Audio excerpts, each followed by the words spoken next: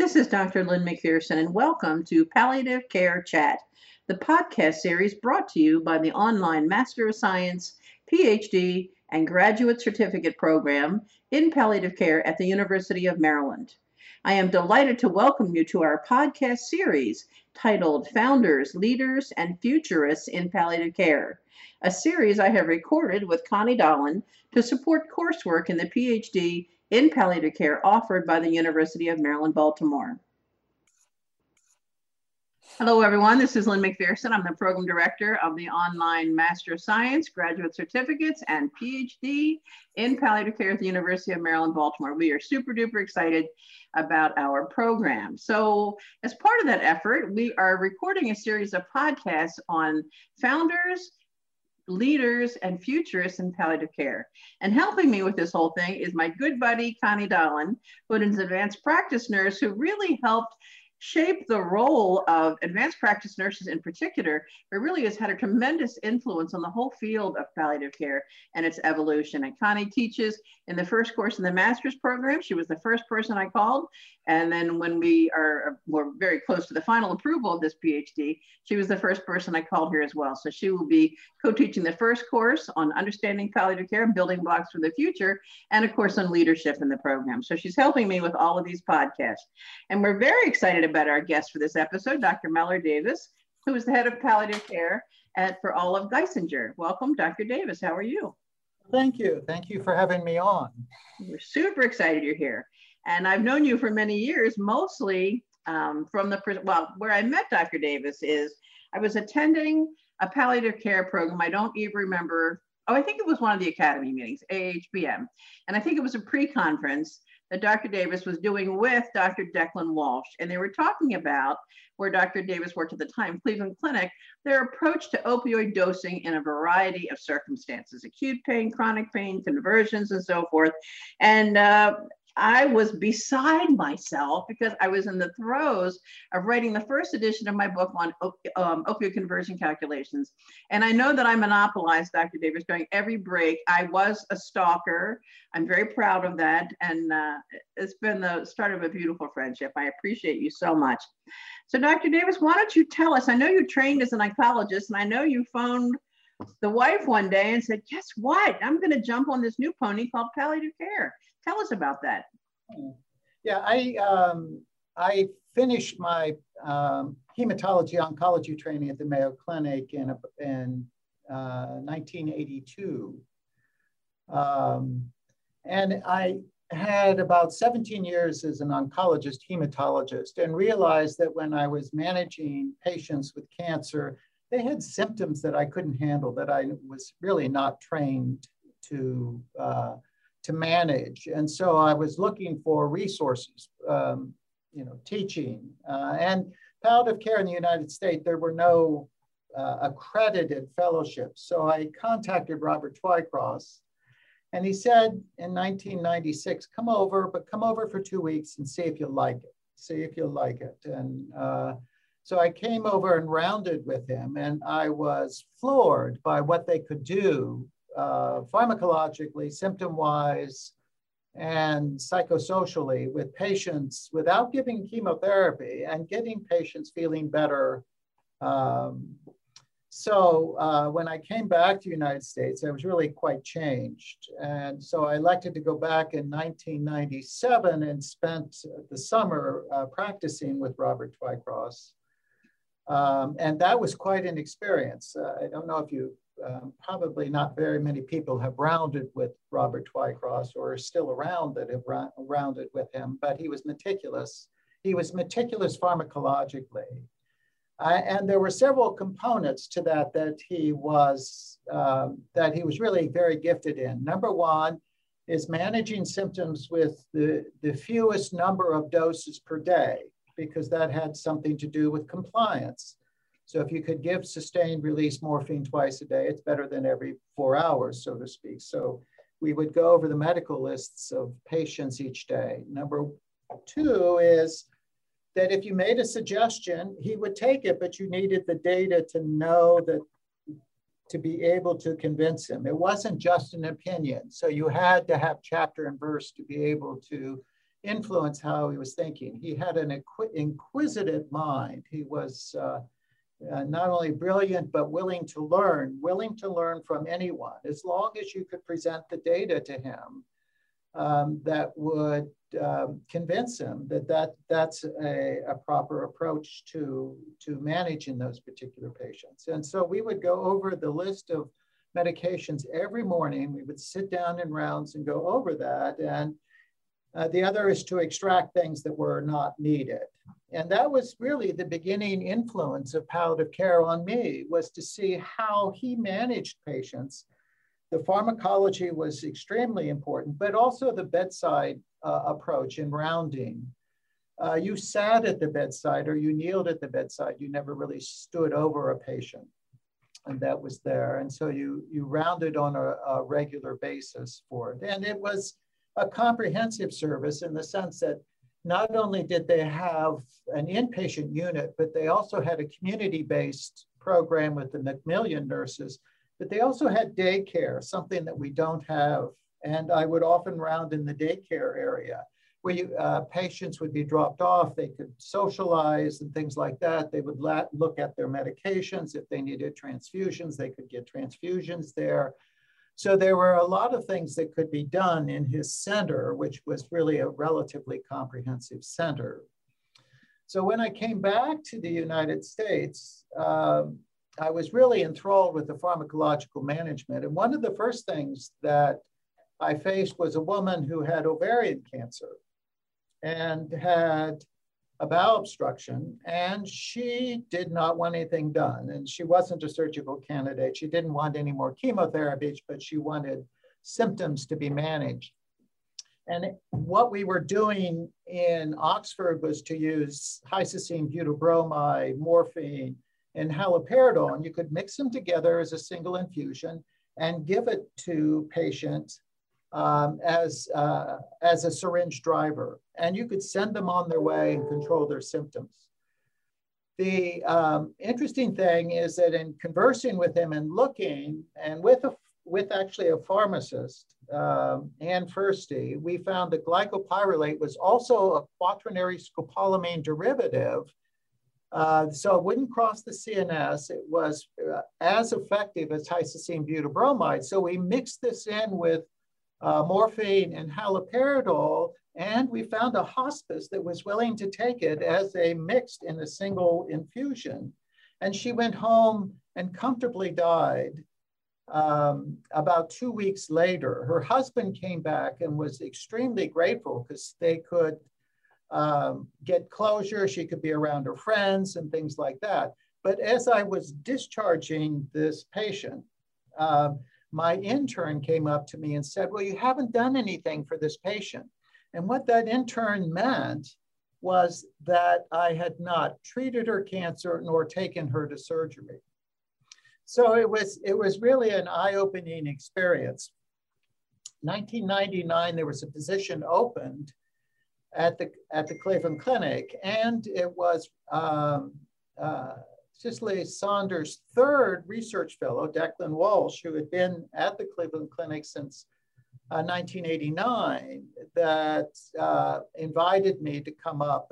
I went up several times and eventually moved there in 1999. And I did both oncology and palliative medicine. And that was actually quite freeing because I found that as an oncologist, having palliative care skills and growing palliative care skills, I didn't really need to treat someone with chemotherapy. I had a lot more tools in my toolbox. So I eventually elected to do advanced lung cancer because it was both a great palliative group of patients to deal with, but also there was chemotherapy that could be used. So it was a very freeing experience. And eventually, I elected to do full-time palliative care before leaving there. And while I was at the Cleveland Clinic, we got interested in the structure of palliative care and its finances. And we had the ability to do some of that work while we were there. And then we had some real interest because there's a basic science research there. We got really interested in fatigue. So we did this translational translational work looking at cancer-related fatigue, looking at EEGs, EMGs, transcranial magnetic resonance and things like that.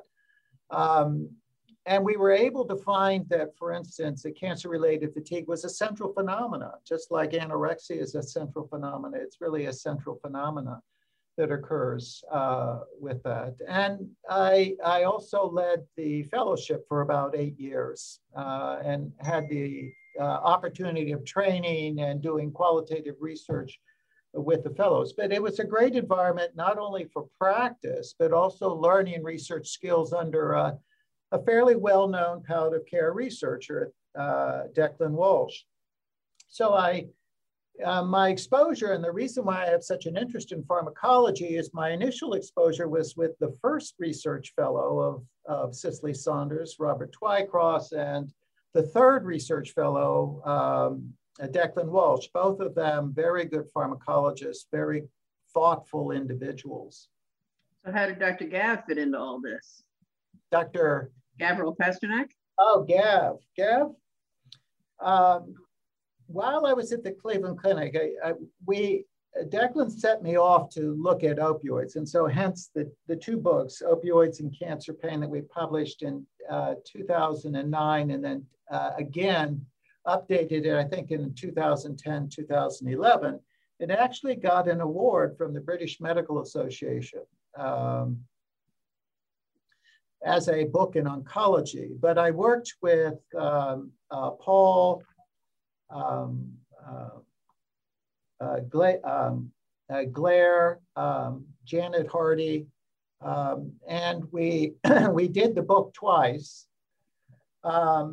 But he set me off an interest in that. And part of that interest was looking at the basic pharmacology, and the initial chapters that were done were through Gav. So I invited him to do that. And because I knew what a consummate researcher and what a pioneer he was. And he said, yes, but I had to write it. And then he would, he would then help edit it and things like that. Mm-hmm. So he was really a very good mentor in that sense. You got into his mind and he was able to talk to you. And then we invited him to speak, and we've spent time together. And then we went to Japan to teach together. But he became more of not only a mentor, but also a friend, a deeply respected friend. But he was very humble, and despite his roots and all the things that he had discovered.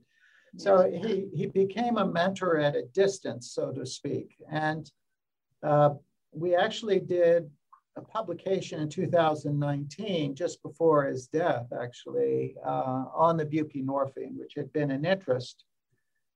It became an interest in 2005 when I did my first publication on it. I thought this was a very interesting drug. And we did a series of other publications like 12 Reasons Why You Would Use Buprenorphine.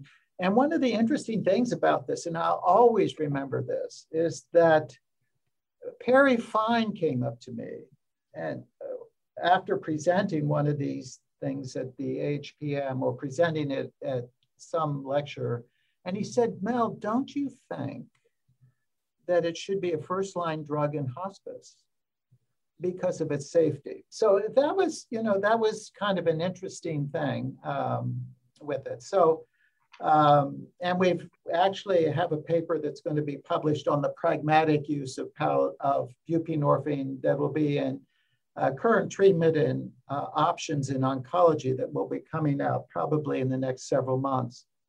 So that's been a personal interest with it. But I think the other thing that's really been confirming that that's an opioid that we really should consider is the Department of Health and Human Services' 2019 guidelines suggested considering this, buprenorphine, prior to using potent opioids.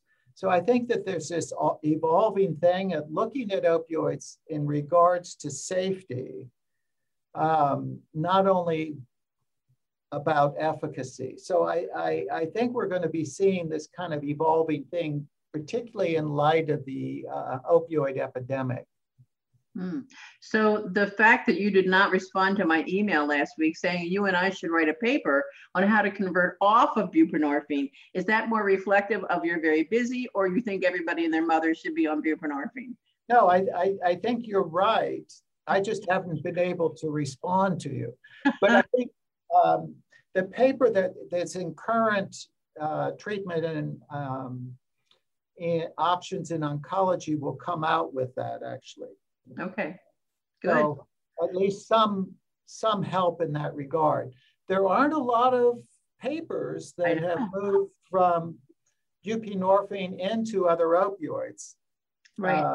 I think that medical practice today is not comfortable with the idea of buprenorphine for pain management, certainly for substance abuse recovery, but people don't quite know what to do with it. And I think insurance companies are not familiar with that idea either. Connie, you're certainly as a prescriber. I know when we get a patient on hospice on buprenorphine, the first question is, how do I get them off of this? Yeah.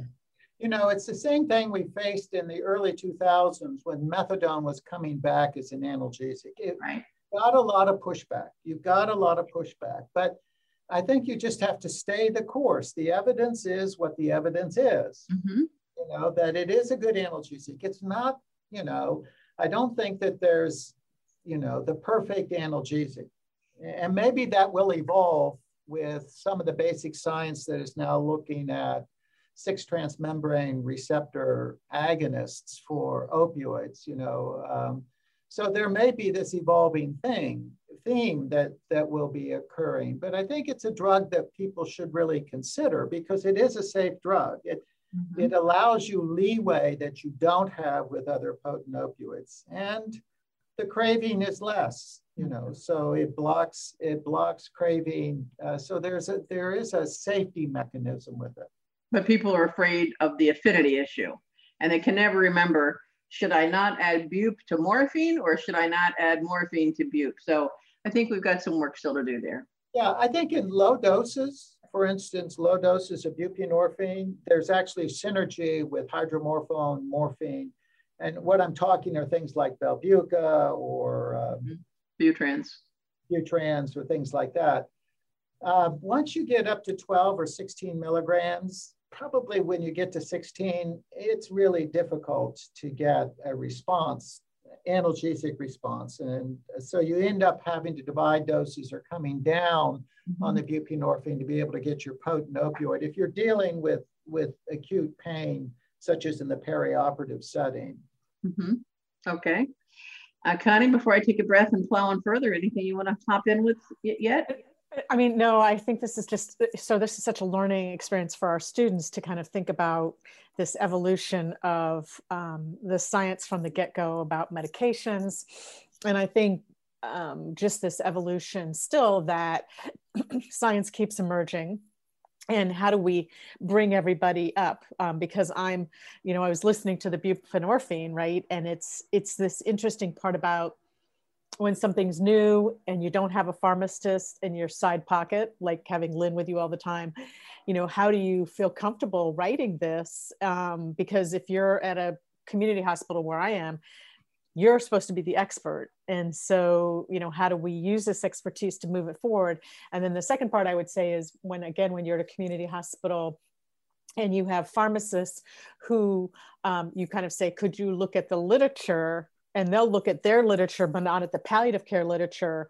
And then you really have a hard time because the discussion can go places, but then when you go into the community. So it's just interesting about what the science is, and then how does it get spread out, and then the comfort level. And I think the other part with buprenorphine that I would just say, even as a prescriber, is this whole, I don't want to say confusion, but you know, there's been this guidelines of you needed to have this education and get a waiver, and then during COVID they're not, and then just being clear, like, okay, what are the guidelines? Who is supposed to be prescribing it? Yes, it's a really great armamentarium in palliative care, but how do we get that knowledge out? So I think you've just articulated a lot of that. Connie, nice. Go ahead. I think one of the probably the most important things that I've learned over the decades that I've been in palliative medicine is that you bring things from the outside in. So bring the basic science. The basic science helps you. And then secondly, patience. When your back is against the wall, you become creative. And if you have a knowledge of the basic science, in other words, the things that Gav had brought forward have really clinical utility that may be really very helpful in changing the field, bringing it about, bringing new changes to the field, important changes to the field.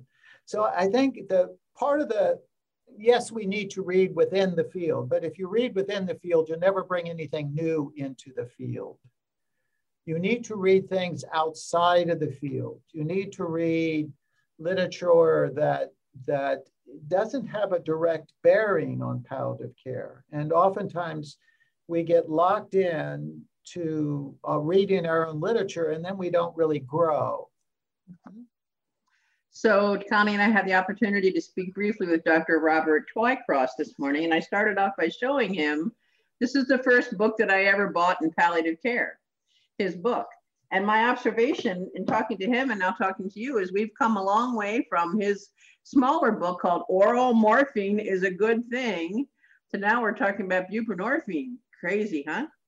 So here's my thought. People accuse me of not sleeping. But you know what? I think I'm a slacker compared to you. You are absolutely, you're pumping out, like you'll email me one day with something saying, you know, somebody ought to write a letter on this. And I'm like, yeah, somebody ought to. And then you write it the next day with 47 references. And then the next day it's accepted. And then the next day it's available online. That happened last week where you crushed my dreams by publishing that methadone may not be the NMDA receptor antagonist we think it is, especially at low doses. Talk to me about that. I'll cry quietly while you discuss it. So as I talked about bringing the basic science literature into the, the everyday practice. So when a basic scientist says that methadone has a high affinity for the NMDA receptor, he's talking about micromolar. Now, not very many people know about how do I convert micromolar into nanograms per milliliter, and does that really get to the receptor site? That's really a good question. So, for instance, 1 micromolar of methadone is about 309 nanograms per milliliter of methadone. Now, trying to get that kind of serum level in someone, you're going to put them to sleep, basically. You may be able to reach that in patients on high doses of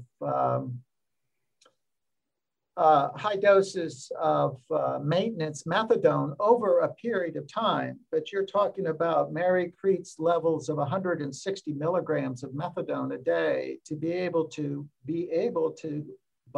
get enough methadone into the CNS to bind where the receptor is. At the same time, hidden in the literature with methadone is that it's exquisite reuptake inhibitor of serotonin at sub-nanogram levels, and that's seen in multiple animal levels or animal studies, basic science studies. And you can get those kind of levels into the brain. So, and what we found in looking and reviewing the literature, this is basic science and clinical work, is that actually methadone is like tramadol. It's not an NMDA inhibitor, it's a serotonin reuptake inhibitor. And that's why you get the serotonin syndrome with it, multiple case reports of it. But it may be why it works in neuropathic pain. It has nothing to do with NMDA. Now you're just talking dirty, comparing my girl methadone with tramadol. Yeah. That's just plain wrong. So what is the equivalent potency of methadone as a serotonin reuptake inhibitor relative to tramadol or to amitriptyline, for example? It's close. It's close. I haven't looked at them directly. There is one paper by who is it? I'm not recalling right now, who actually did in animal models, looked at tramadol, levorphanol, and methadone, and found that they actually had the same affinities, except for the mu receptor. Obviously, tramadol was really very, very weak. Okay. But I think that makes all the sense in the world with it. So that was what the paper was about. The most recent thing is we're doing the update on managing bowel obstruction for in patients, with malignancies, and we're looking at the pharmacological management. Mm-hmm. And as you know, there's one trial by Dave Currow and company from Australia that looked at ranitidine and everyone got ranitidine, and they got steroids and antiemetics, and then they randomized people to octreotide and dexamet or placebo. Mm-hmm. So, but everyone was on ranitidine. Well, I went back to look at the basic science literature in the 90s and early 2000s, and ranitidine increases somatostatin levels by releasing it from the gastric mucosa. So when you give ranitidine, and it's unique, you don't see it with famotidine. So when you give ranitidine, you're actually giving somatostatin to someone. Mm-hmm. So the reason why that trial didn't show a benefit to octreotide is they were already giving octreotide when they were giving ranitidine. So it's one of the reasons why that trial is negative. We've never been able to explain that. So that trial with Dr. Currow was IV ranitidine, which we do not have here. We don't. Would you expect the same with oral ranitidine here? That's an interesting question, and I don't know if I can answer that. Certainly, if it gets to the gastric mucosa, it will increase somatostatin levels. It does it through calcitonin gene-related peptide. It releases that, and that causes an increase in somatostatin levels. And that's been seen both in humans and in animals. So it's not just an isolated study. There are about 5 or 6 studies that have demonstrated that ranitidine uniquely, not famotidine, not cimetidine, really increases somatostatin levels. Yeah. Now, what does that mean, though, in hospice? So if someone's on octreotide and they're able to take things in, maybe you can put them on high-dose ranitidine, oral ranitidine, like 400 milligrams twice daily. Mm-hmm. And they can go home and you'll maintain the octreotide increase. And I've done that. So I've stopped the octreotide and sent them home on ranitidine. So how would you investigate that? Is it a simple matter of the bioavailability of ranitidine, or do you have to look at serum levels or peak levels or area under the curve? Or is it looking at a gastric mucosa tissue level? It may be a gastric mucosal tissue level. That's what my sense is that ranitidine causes calcitonin gene-related peptide to increase, and then somatostatin comes out. So it may be that oral will work. The reason why they gave it as a subcutaneous continuous infusion was people had nausea and vomiting. Mm-hmm. So if you're able to get it under control, maybe you can stop the octreotide and put them on oral ranitidine and send them on their way. Yeah. Wouldn't that be neat? But that's bringing the basic science into potential therapeutic approach in something that's very pragmatic, mm-hmm. because hospices can't afford octreotide, but they can afford ranitidine. Absolutely. So I know how I can make you cry like a little girl within 15 seconds. If I say, this patient with dementia has delirium, let's give him Haldol. Look, there he goes, Connie. So what's the dealio there? I don't use Haldol anymore for delirium. I only use it for nausea. I really believe the Agar study. I personally believe it. Now, one randomized trial does not make a summer, and a negative randomized trial should be repeated. Now, the difficulty in repeating it is that people with haloperidol actually had reduced survival. So people are going to be reluctant to repeat a negative study. Mm-hmm. At the same time, when you look at all the systematic reviews of haloperidol in delirium, they're negative. All of the recent ones are negative. There's a preponderance of evidence that it's an ineffective agent in treating delirium. So I buy the data, I don't use it. So we've been using valproate. Now the evidence for valproate is still observational studies. So it's not, there isn't a randomized trial. Looking at it versus placebo. I still think you can do a placebo trial based upon the Agar trial because you had higher placebo responses than you did with the haloperidol. So I think it needs to be subject to a randomized trial, but I don't use it anymore for delirium. It's caused quite a stir. I do know that for sure. Let me just ask one thing, yeah. Lynn. I mean, and I think the challenge, as you both know, so from the clinician perspective is, so delirium, as long as I have been in practice, has been a challenge. I can remember in the days when we were in the hospice part, we were giving everybody Thorazine, which probably just zonked them. So then we sort of started to develop this. I think one of the challenges is that delirium makes us feel helpless, right? That there's something that we can't figure it out, or it's something in the disease process that we're not going to be able to fix. I think the other part that causes consternation is that, as you both know, what you can do in an academic medical center sometimes has more flexibility. What I really worry about, Lynn, is what you talked about, is that, when we're in the long-term care setting and we're trying to take care of these geriatric patients who may have a little bit of dementia underlying or not, they are already so restrictive in the medicines that we can use because even in my own experience, trying to get my mother on an antidepressant, they felt like it was chemical restraint, right? That was the attitude. So, how do we help think and support clinicians, hospice and palliative, across settings? Because where I really worry about it, and I think particularly with COVID, is these long-term care facilities that don't have the support. They don't have, a Lynn McPherson pharmacist in their back pocket who can help them think through. And so then the patient is left in this horrible state. The staff is terrified, and it's just a bad outcome. Yeah, it's a conundrum. It really is. So one last pharmacology conversation. Talk to me about PEA. What the heck's that? Midolol ethanolamide is a nutraceutical, medicinal nutraceutical that's available.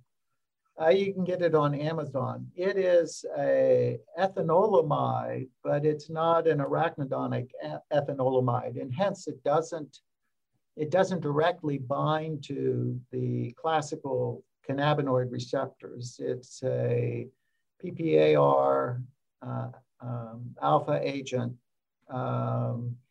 It works on the capsaicin type of receptor or the channel, and it also may affect 5-HT1A and the GPR55. Now, these, that's all gargled, so to speak, but those kind of receptors have a lot to do with pain and modulation of pain. So one of the unique things about these agents is they're modulatory. They are promiscuous in the sense of affecting multiple channels or so, but they are also modulators of, it's like valproate is more of a modulator than attacking a single receptor. It modulates levels that occur in that. But it's a very safe agent. It's something that you normally produce when you have pain. It increases in inflammation. So in people with inflammatory disorders, it will be increased in those particular tissues. It works in neuropathic pain. There have been multiple studies, in fact, 2 meta-analyses that have been published that have shown that it actually works quite well in pain, in various pain syndromes, such as entrapment neuropathies, chemotherapy-induced neuropathies, though there are no randomized trials in that setting. And it has an antidepressant effect because it modulates a neuroinflammation. So it's actually worked in Parkinson's disease, and there is an interest, a large interest among basic science researchers in looking at it in Alzheimer's disease. So it's an agent that I think has a lot of promise. And the really nice thing about comedolol ethanolamide is it has no side effects. It has less side effects than placebo. So it's a low risk agent to use. We use it in people with neuropathic pain. So we have several people with chemotherapy-induced neuropathies who really have responded nicely to that without having the side effects, for instance, of duloxetine or gabapentin or things like that. I have a woman who's had a post-mastectomy pain, pretty severe. She says that it's a godsend to her. It's really controlled her post-mastectomy pain. So it's a nice adjuvant to use in randomized trials, interesting enough, recently published within the last year or two. It's worked in osteoarthritis. So in people that you're afraid of, giving them an NSAID for whatever reason, bleeding or renal function, it's actually an agent that one could consider, and it's synergistic with Tylenol, it's synergistic with some of the adjuvants. It's certainly synergistic with several opioids as an adjuvant. So either as a single agent or an adjuvant, it's a good drug to use. And so it's very— if you're going to do one clinical trial in patients with an advanced illness, what indication would you evaluate it for? Me? Yeah. What I would target neuropathic pain. That would be, I think, the low-lying fruit. We don't have very many good agents for it. And I would look at it as a single agent or as an add-on. So adding it on to duloxetine, for instance, in chemotherapy-induced neuropathy would be a really interesting trial. Why not head-to-head with duloxetine? What? You could do it head-to-head against duloxetine. You could do several trials or as an add-on in a failure.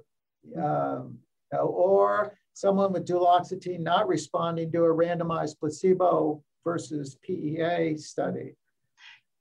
So I think pain is probably the thing that I would target. So what dose would you use or start at or titrate to for neuropathic pain? It varies. We don't know of a dose-response relationship, and trials have been between 300 and 1,200 milligrams. I start at 800, and then I'll go up to 1,200 with it. It's really relatively inexpensive. It's about 20 bucks or so a month, 20 or 30 bucks a month. So it's a nice agent to use. Yeah, I think we should put it in public water. What do you think? Yeah. Well, it would be interesting to look at it from other kind of symptoms that are orphan-like. For instance, dementia, delirium. If it has a reduction in neuroinflammation, maybe it'll modulate delirium. There's no reason why you couldn't really look at it in at least as an exploratory trial in that sense. There's certainly evidence of Alzheimer's in animal models. So, and it has worked as an antidepressant.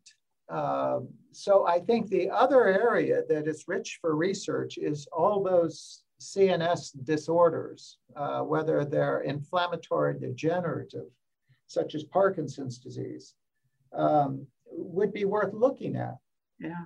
So we should hurry up and buy our supply from Amazon now before Big Pharma gets a hold of this, and then we can't afford it anymore, right? Never know. That's true. Connie, I think what we've seen here is an example of looking ahead in palliative care with research and all the things that Dr. Davis has been involved in. What are your thoughts on that? What are the implications for our students?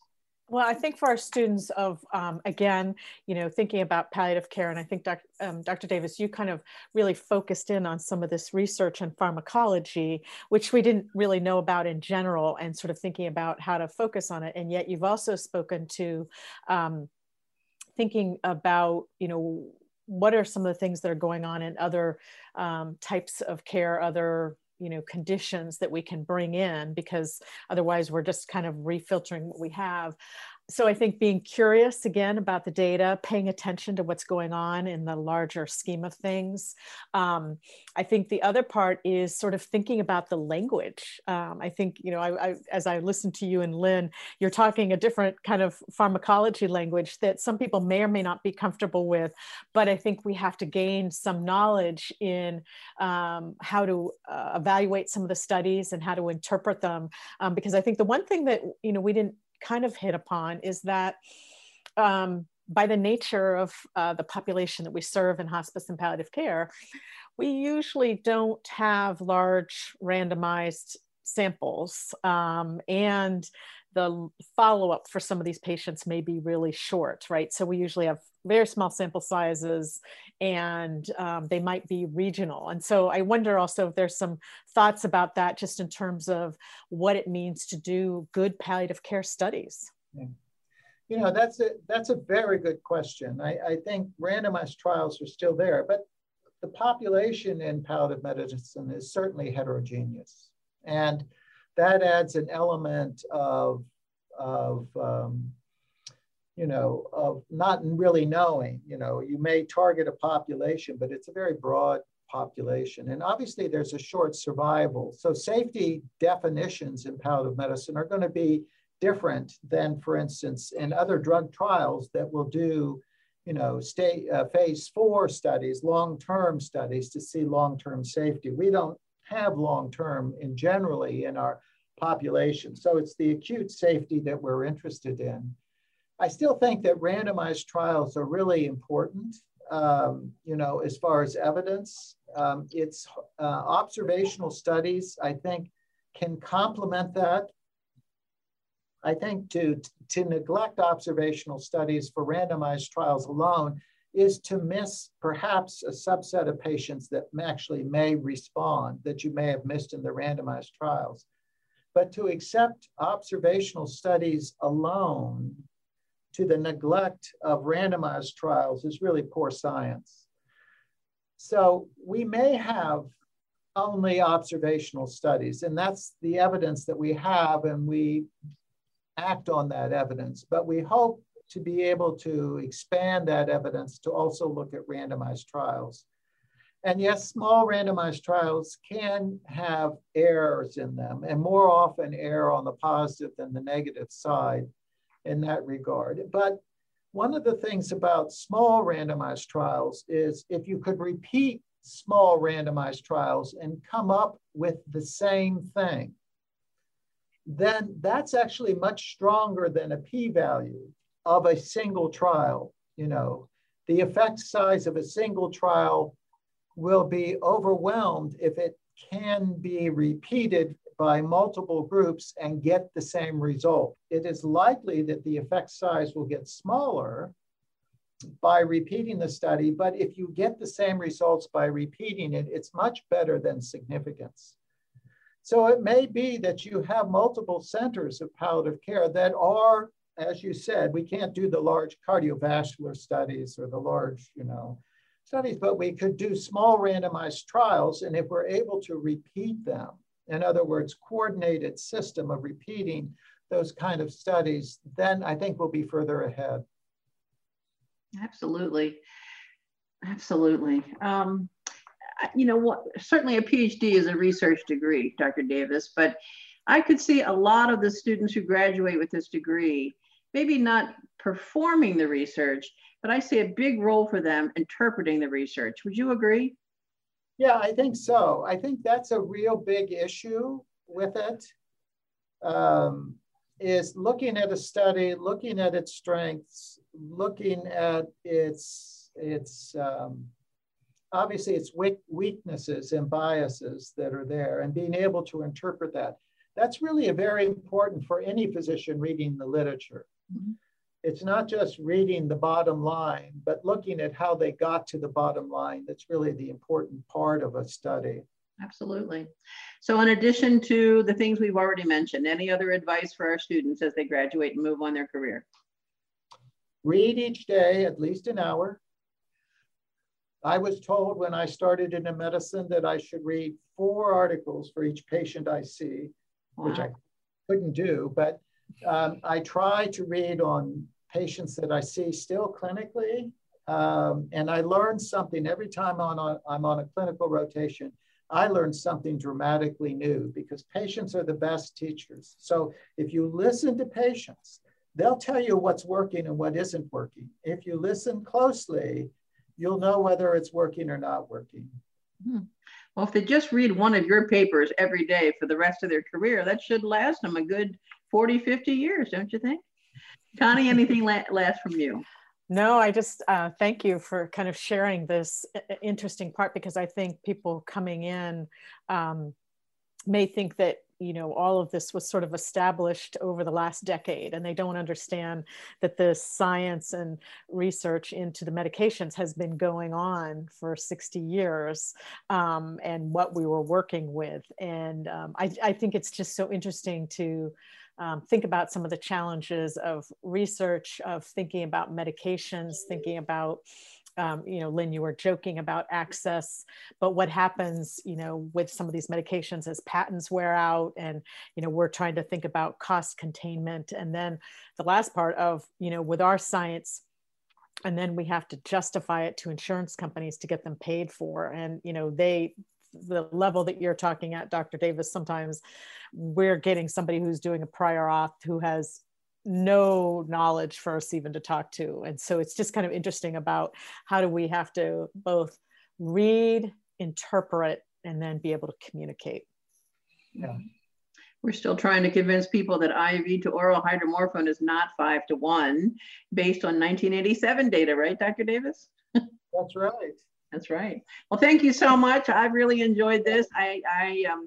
My life is so much richer because of you, and I really, really appreciate you.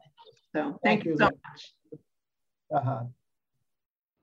I'd like to thank our guest today and Connie Dahlin for the continuing journey in our podcast series titled Founders, Leaders, and Futurists in Palliative Care. I'd also like to thank you for listening to the Palliative Care Chat podcast. This is Dr. Lynn McPherson, and this presentation is copyright 2021 University of Maryland. For more information on our completely online Master of Science, PhD, and graduate certificate program in palliative care, or for permission requests regarding this podcast, please visit graduate.umaryland.edu/palliative. Thank you.